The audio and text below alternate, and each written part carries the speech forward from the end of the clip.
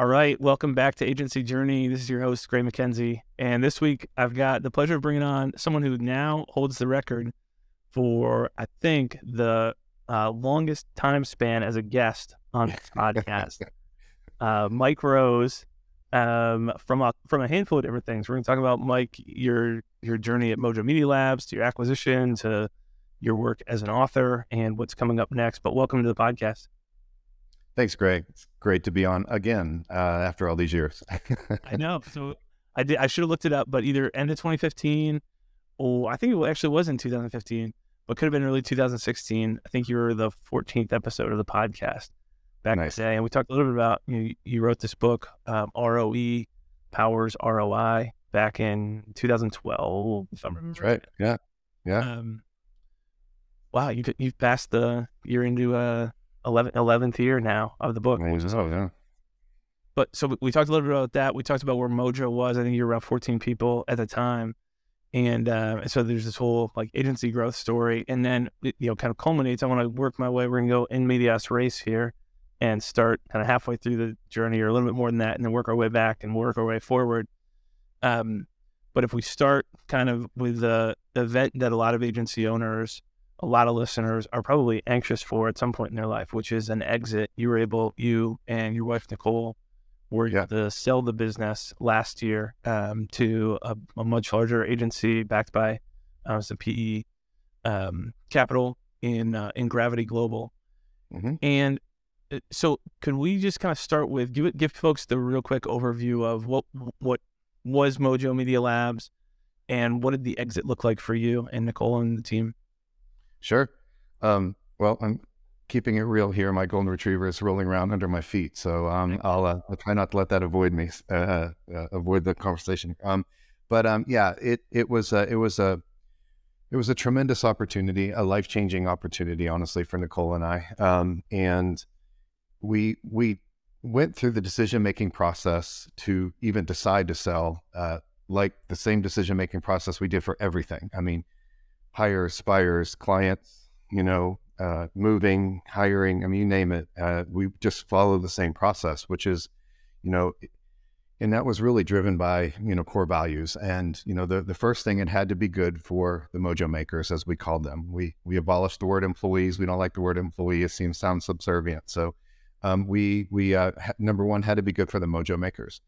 And number two, it had to be good for the clients. And then we felt that if it was always good for the Mojo makers, it was always good for the clients, and it would be good for Nicole and myself. And that was the same decision-making process. I think it's just habit that we go through to decide to ultimately, move on to exit Mojo and sell to Gravity Global, and go through that decision-making process in order to make sure it was the right fit for everybody. How long was the time? And I don't even know the inside scoop on the interest come inbound to you guys, or was this a decision? Hey, we're gonna start building an exit plan, and obviously you guys had done a lot to prepare, which I'd like to talk about as well. Kind of the work that went into getting the agency in a place where it was both desirable and you had the ability to exit and leave day-to-day operations. But how long was the time frame between that first touch point with the Gravity Global team and then actually closing the transaction? We signed the LOI on January 3rd, and we officially closed on May 12th. Okay. So we went through, relatively speaking, it was pretty quick. They're based in London, so it's a London headquartered agency, and we went through 4 stages of due diligence, 4 different areas of due diligence, to include legal, tax, financial, etc. So that was, it was we were prepared for it. I'm very grateful to have run a very tight-knit and very well-run agency, in the sense of we had our stuff together. So it went super smooth. But to answer your earlier question, is when we decided, the bigger decision here was, we actually decided in 2013. I won't give you the long story unless you want it, but I came home from an event one night after talking to multiple friends over multiple years of selling their businesses. And I came home to Nicole, and I just basically said, in 10 years on May 13th, we're going to sell Mojo Media Labs. And that would have been 10 years from 2013 to 2023. And she knew the state of the agency at the time, which isn't the greatest state, as we all experience on our journey. And she basically just kind of said, "You're absolutely insane. There's no value here. I mean, what we've created is a monster, and our culture wasn't great, and revenues were okay, but profits were terrible. I mean, it was just in a really bad state." But I said, "Listen, I don't know how we're going to do this, but that's the goal. That's a 10-year plan." So I decided, and then slowly was able to, get her on board with it. But it was just it was a mantra for me. It was just, it was a purpose that I needed to have happen. And whether I was going to stay involved, or whether I was going to stay owning the agency and exit at that time, or we sell it to the employees, or we sell it to somebody else. I mean, but the objective would be for me to have a what's next and move on. And so that was a very ambitious goal. And we even set not only the date and the time, but also the number.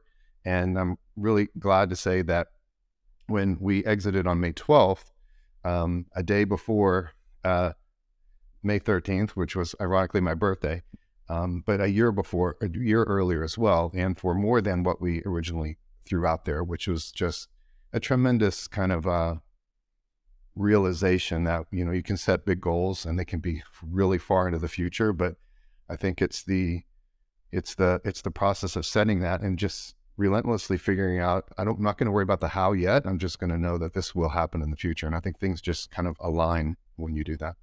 Yeah. That's the vision role. It's that's the book concept. That's amazing. Congratulations on the sale. I want to give people a little bit of color. What was the profile of Mojo at the time, and what's the profile of Gravity Global? Yeah. Team size, primary services, that kind of stuff. Sure. So Mojo evolved over the years. We had some pretty big, what I call kind of quantum leaps at Mojo in the early days in 2011, 10, 11, 12 even. We were a project shop. We were working month to month, trying to earn revenue the best you can from project, cash flow, if you will, and just knew there was a better way. So the first big quantum leap for us was to decide to go inbound and obviously go HubSpot. And that was a big moment for us. And that took us into the B2B space, which then over the following many years, probably up to the time we talked in 15 or 16, we made another kind of our second big quantum leap, which was to really go all in on account-based marketing, which is, in my opinion, the best strategy you can take if you're dealing with B2B clients.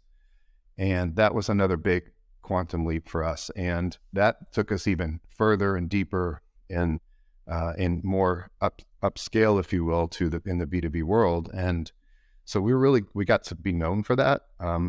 And as a result, when we were looking at the potential buyers, and we were very, very fortunate to have many at the table, to settle on Gravity, because they are the most awarded B2B agency in the world. And I think there were totaled 400 awards last year alone.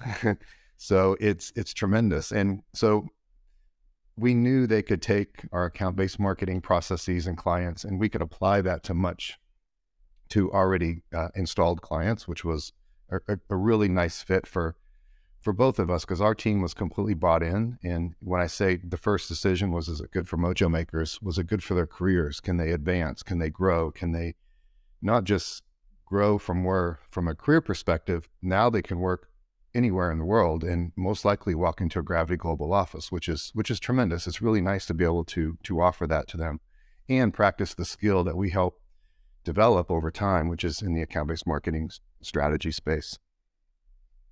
That's awesome. Why were there so many bidders for Mojo Media Lab? So is this a very process working with a broker to go through the exit process, or was it all inbound? What did that look like? Yeah, it was. We found a partner that really specialized in working in the agency space, and got to understand how Mojo was run, beyond just the digital space, but how we were run as a business. it was really important for Nicole and I over the past many, many years to really teach financial literacy to everybody in the business. And we wanted them to understand how we made money, how we lost money, how the business ran, right? And so I say that because we were in the digital marketing space. We just happened to be there, but we're all business owners. We could take what we've learned from running a business and apply it to almost any business. So the agency was well run from a business management perspective, and everybody in the business was very aligned to how to produce the most performance out of the business from a profitability, from a top line and bottom line perspective. And they really liked that. A lot of the buyers we talked to just liked how well run the business was and how they could potentially scale that. And it was almost like intrinsic value. It was value you really can't put a number on, but there was value there beyond the typical value measures of a business to how they could apply that to now a much, much larger agency. Yeah. I think, and I mean, just for listeners to know, like I've had a chance to see how you run the business, just through working with you guys when you still had the agency, and your kind of obsession with data and with like just having transparency around, hey, is there a dashboard that shows me, where are we from a growth perspective, where are we from a delivery perspective, where are we from an operations perspective, is abnormal in the agency space. And I wish that every one of our clients looked like, had that same drive for, hey, I actually want to know how this is run. But that led to, and you kind of, I mean, you really chipped away over the years of like, how do we get a number for this? How do we quantify this? How do we quantify this and get clarity on what these things look like?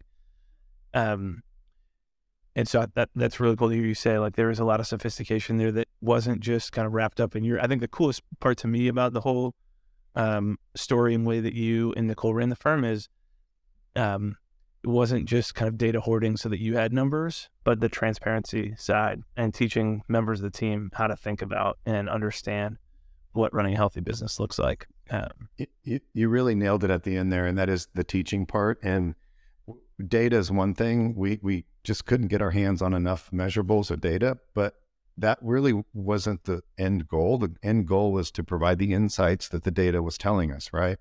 And hence the teaching part. And, the insights, not so much for our clients. I think too many agency owners build their agency for their clients, and they don't build the agency for themselves to get the data for themselves, how to run their agency first, then to make good client decisions. So we just tried to collect all that information. We weren't the best at it. We just try to learn day to day and make the best decisions we could based on the information, but mostly how to empower all the Mojo makers with the information, teach them how to get insights from this information so they can make the best decisions for themselves. Because if you're working in the B2B particularly space, but any space really, but B2B space, and whether you're a front-end programmer or a content creator or visual designer, whatever you do, if you know how a business is run, if you're taught how the business is being managed, then you're going to be a better resource for your clients. What we would say all the time is we are an expense on our client's P&L, right? So first of all, we had to explain what a P&L was, a profit and loss statement. We have to explain what an expense is, and we had to explain what a variable expense is. We had to drill down into what SG&A is and what sales and marketing expenses are on a P&L. When they got to understand that how our business ran, how well we tried to explain how it ran and let them make their own decisions as a result, it put more value on the quality we needed to deliver for our clients. So we stayed in expense there and be able to just speak business talk first and then talk digital marketing talk second. Right. So we're kind of already getting into one of the key things that allowed you to achieve your goal ahead of schedule and above budget, above target, yeah. I guess. Above budget's normally not a good word, but in this case, it's a good word. But Mojo's not the only business that you and Nicole have run. We've talked a little bit in the past about some of the other ventures and the cool stuff that you've been into. You've been an entrepreneur for a long time. Um, but what else happened? Like, paint the picture for us of if you had to take these last 10 years from you making that commitment to actually realizing that dream, other than the data side and training the team, like what are the other checkpoints that you guys hit to have a really valuable saleable asset? Sure. Number one, I think it has to, I mean, everybody can approach this differently. I'm just going to share my opinion. But the agency can't be run with you, the owner. I think it's really important to figure out how to remove yourself from the agency. And I followed my own process that I kind of created, but it's, we hear all the time, and I hear talk about, you really, as an agency owner, I'm talking about owners here, you really have to work more on your business than in your business. And I see a lot of head shaking and saying, yeah, I need to do that, but it's really never been defined what that really means. And to me, working in your business is the areas of such subject matter expertise to deliver the work to the client. And I worked very hard at not getting pulled into the SME world, which is in the business. And it was really hard. Even when we pivoted to that second quantum leap into account-based marketing, it's hard for me not to to be obsessed about something and not go super deep in it. But I just trained myself to, how do I leverage this and work on the business? How do I create a strategy, a business strategy, not a client strategy? How do I create a business strategy around this account-based marketing concept? And then how do I create processes? Of course, you guys help tremendously with that, to make that strategy implementable, operational within the business. And that just kind of got to be a habit, where I spent probably 0% of my time in the business and 80% of my time on the business. And over time, because I knew this deadline is looming 9 years, 8 years, 7 years, 6 years down the road, I had to slowly even take a step further, working more strategically on the business. And that then led to working more on the vision. And to me, vision is like sound. It's indescribable. We have to create our own vision, and that is through our core values, our mission, and our purpose. So we worked a lot on the culture of the business and how to communicate that culture internally and externally. And it's exciting to present Mojo in a presentation for 30 minutes and not even say what we do, but why we do it. And that became pretty exciting, because we even had people we were pitching apply to work at Mojo because they just loved the vision. They loved what we were doing. And that was pretty special. And over time, I added another aspect to that ratio, to not just get out of working in your business, work more on your business, and most importantly, work out of your business. And for me, working out of the business was me slowly working on my what's next. So, if you ever plan to sell your business, or if you ever sell your business, you're going to get asked this question, and just be ready for it. And that is, what's next? What are you going to do next? And so I set my what's next the same day 10 years ago that I set the exit. And that was to really work on my concept, return on energy, and be able to, share that with other business owners and key executives. And that was my driving force to not get sucked into the whirlwind of working in. It motivated me to work on and eventually getting to, as they say, the 4-hour work week, where you're basically working 90%, if you will, out of the business, 10% on the business, and 0% in the business. And lastly, I think it was probably more challenging to work 4 hours a week than it was 40 hours a week, because there's a psychological thing, like, do they need me? I'm not giving enough. I'm not available enough. Am I taking advantage of the situation? Are they seeing? So there's a lot of head trash, and as you slowly move through this process. But what we discovered is that as this process was happening, it was only increasing the value of the business. And I'd like to say that was intentional, but it was kind of some unintended positive consequences in that. But that's basically how it worked. That's super helpful. I've got so many follow-up questions. Let me ask one tied to what you just said about just kind of your own psychology. Did you feel like as you scaled your time down and down and down in terms of time that you're working on or in the business and you're working more out of the business, but knowing that you're running towards this finish line of selling the business, how did you combat the feeling that, hey, like the business is fine, we're okay if I work less and less, but also I could be an accelerant here and we could increase our valuation. You know, every dollar that we generate in top line revenue or in profit at least is another 6, 7 that we make when we go exit this thing. So how did you combat that feeling or the desire to kind of optimize the outcome? It was all consuming. I mean, I think that if there's one, we all have 3 resources we invest every day, and that's time, money, and effort, and we all have the same amount of time. Money is, I think, quite frankly, irrelevant to a positive outcome, whether you have it or you don't, or you need it or you think you need it, or whatever the case might be. It's really the effort. And effort is the drive, the ambition, the obsession, the relentless pursuit, the persistence. That's the effort part, and the effort that went into this. And to be clear, it wasn't just 10 years ago, wasn't to sell the agency. It was for me to exit the agency. And how that looked, I had no idea. I just knew that I didn't want to be running an agency beyond this point in time in my life. And I set the goal initially because our youngest, my son Preston, graduates in May of, I guess, this year, May.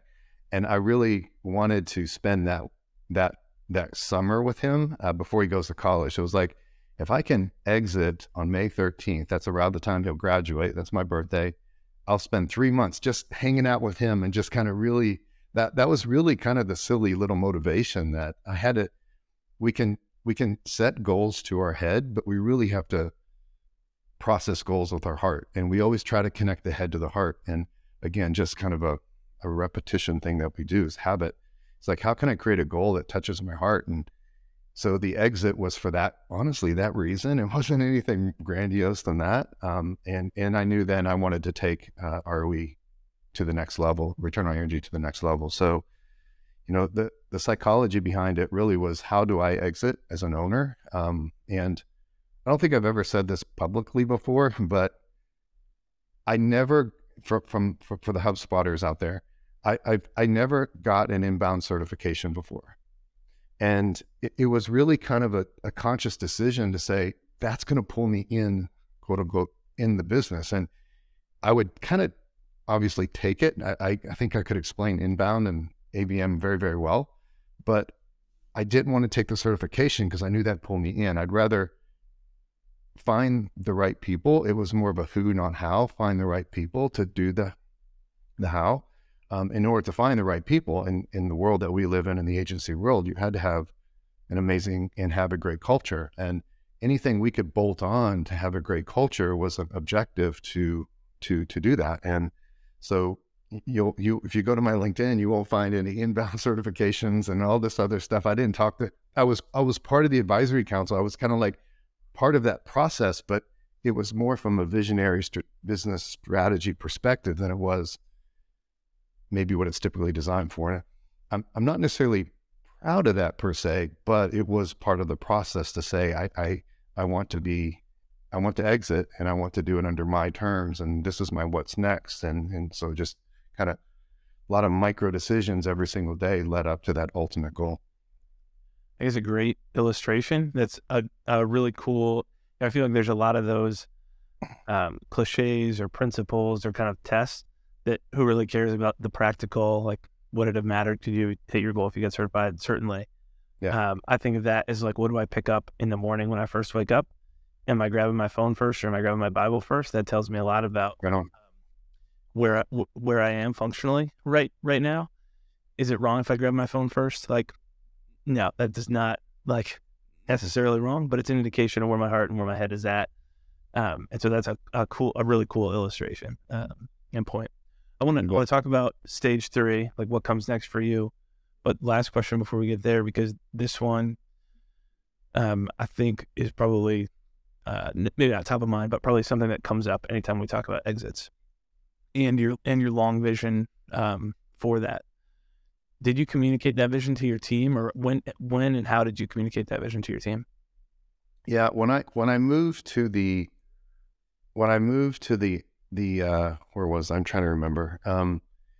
I call it the OOI ratio. So the OOI ratio is OOI. It's out, on, in, right? So the ratio was, I kind of say, I joke and started at a 0, 0, 130%. You know what I mean? Like a lot of people are. And I just knew that wasn't how I wanted to live my life. And so I set an initial goal just to have 33% working out of my business during the 40-hour work week. Because if you're trading your time for money and you're an agency owner, you have a job, whether you kind of want to believe it or not, you have a job.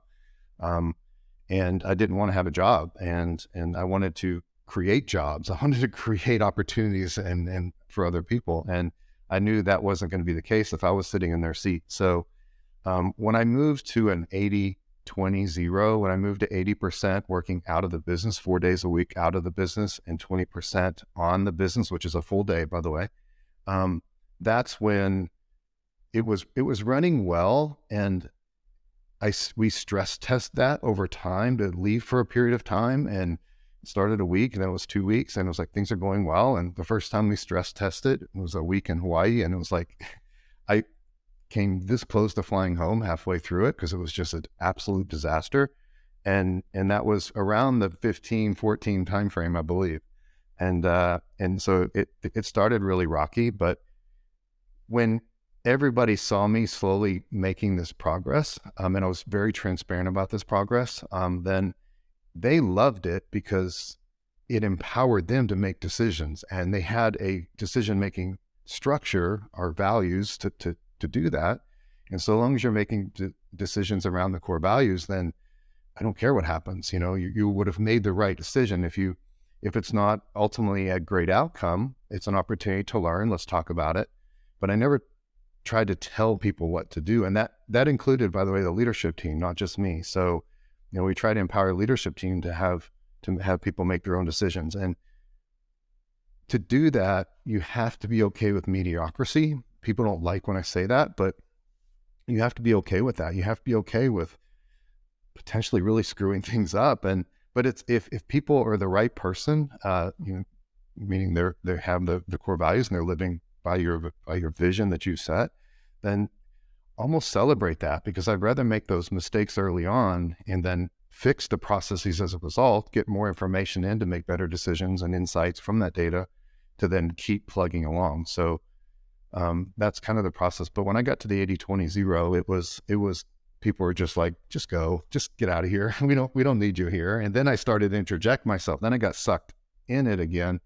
And that was the head trash of me saying, oh, they need me. But it ultimately got to the point where they didn't. So when we set this plan in place to be pretty much 100% out just before COVID, and when COVID hit, then I just felt the need to be more involved, obviously, and we navigated that super well. I'm so proud of the team, how we navigated that. And as a result, then I was able to put it in place just after that. Yeah. That's really helpful to hear. I think the point about tolerating mediocrity or, some failures along the way is really hits home with me. I found it's easier for me, I don't know why, but easier for me to compartmentalize that coached high school baseball for a long time, and totally okay with losing some games early in the season to try to get the outcome that we're shooting for with a program, or to make a point here, let somebody fail in a situation because of kind of a bigger picture outcome. And that's easier for me.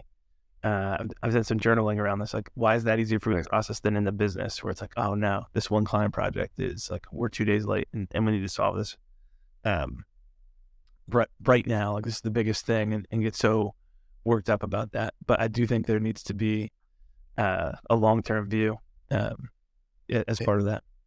That's really well said. One of the things that we followed was if you get sucked into that, if you try to control the outcome, or you try to do the work yourself, or you don't give up control, or you feel like you have control, which you don't, or you want to do the work yourself, that's essentially called a micromanager. And nobody wants to be micromanaged, obviously. So we looked at it as micro mentorship. And as a micro mentorship perspective, it's like, how do I'm a coach, right? And in order to really mentor somebody, they have to understand how to be a great mentee. And not everybody, I think most people want to be mentored, but they may not know how to be mentored. So therefore, part of the micro mentorship process is to help them understand that I'm not here to do your job for you. I'm here to coach you and build your skill set so you can be the expert to do hold this particular role. And so the micro mentorship it's easy to say, but what's so difficult about it is leadership and management are technically very easy. It's one to many, but mentorship requires that resource that we talked about, time, and that's what's so limited. So mentorship is one-to-one, and it's hard to mentor, much less micro mentor, a team of 15 or 20 or 40 people. But if you put the right pieces in place, mentorship becomes working on the business. So how do you create more time for people to work more on the business and less in the business, and working on your business, not on your client's business? And when we started to kind of look at it through a different lens, we started to attract the right people who really wanted to be in that environment. And that was what was pretty cool. Yeah, that's awesome. So what's next? The question, right? The big question. It was cool is, I was able to at least check that box a long time ago. And, when officially published Return on Energy, ROE Powers ROI, the book, you can find it on Amazon, back in 2012. So, I knew that was going to be my what's next. I started jotting down. I have a chemistry background, so I'm a scientist by trade. So I'm always experimenting and testing and retesting and breaking and fixing. And the methodology, Return on Energy methodology, back in 2007, and then published the book in 12. And when it came out, I was like, that's my what's next. I don't know when, I don't know how we're going to do this, but that's what I want ultimately my legacy to be from a business perspective. And, I'm really proud of it. It's having published the book 10 years ago in 12, and it just, going into the 13th year or the 11th year, I wouldn't change a word in the book. I mean, I'm really proud of it. It's content that's just blessed me across the board in so many different areas. And so that's my what's next. I want to take this, and I'm grateful that the business, I'm not in this position, say 5 years ago, because 5 years ago, I would have wrote another book. I would have gone out to speak, and I would have did consulting. I mean, that's what you do, right? And it's like, what I value most is my freedom. I thought it was financial freedom, but what I discovered over time with myself, it's just more freedom. And that's what is the why behind making all decisions moving forward. And therefore it's not going to be around exclusively those three things. It's going to be around creating digital products through a learning management system that we can, create and deliver. And I'm incredibly blessed to get asked a lot to kind of consult and work with people one-on-one, and that's just not enough time. So by creating these online products, people can take them and then we can touch so many more different lives. And ultimately it's to energize entrepreneurs to ultimately grow their business, to live a life they love too. And that's what's pretty special about it, because the technology is really caught up to being able to deliver the product in a digital form. Yeah. Let's tell people a little bit about the workshops, because I think you just ran one of the first workshops that you've done around it. But walk through what that looks like. Sure. So we launched the first set of workshops last week, actually, the week of February 21st and 22nd, and to a founding member group. And I was just really pleased. And I'm my biggest critic. So, but I was really pleased with how it turned out. There's just a lot of work that went into it. I decided to take 6 months off after May last year and to fulfill my goal to spend time with Preston and whatnot, but in my family in general, but in Nicole and things like that. But I needed that time to just kind of reset and plan, and then hit it really hard in November, December. But I'm really pleased with how it turned out. I was in a good state of mind to create it. So the objective is to really help business owners and key executives through the process that I and we as a leadership team went through, and that is to really come up with a healthy UE ratio using return on energy. And that is, again, the ratio of working out on or in your business. And that's step one, which we call the ROE workshop, or the entrepreneur breakthrough, if you will. And then that is a prerequisite, if you will, to what we're building now, which is the ROE masterclass. That's awesome. If folks want to check it out, where should we send them?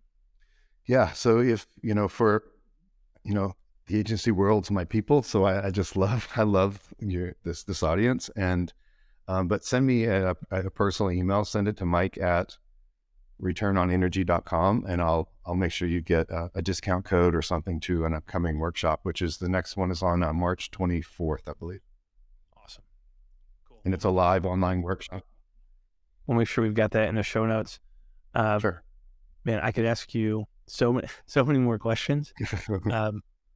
Folks who've written books are some of my favorite people to talk to, because you've had to, you've fought through all of this stuff hundreds of times before, and so the ability to then articulate and communicate it is super, super helpful. So I appreciate you being willing to come back on, share your story again.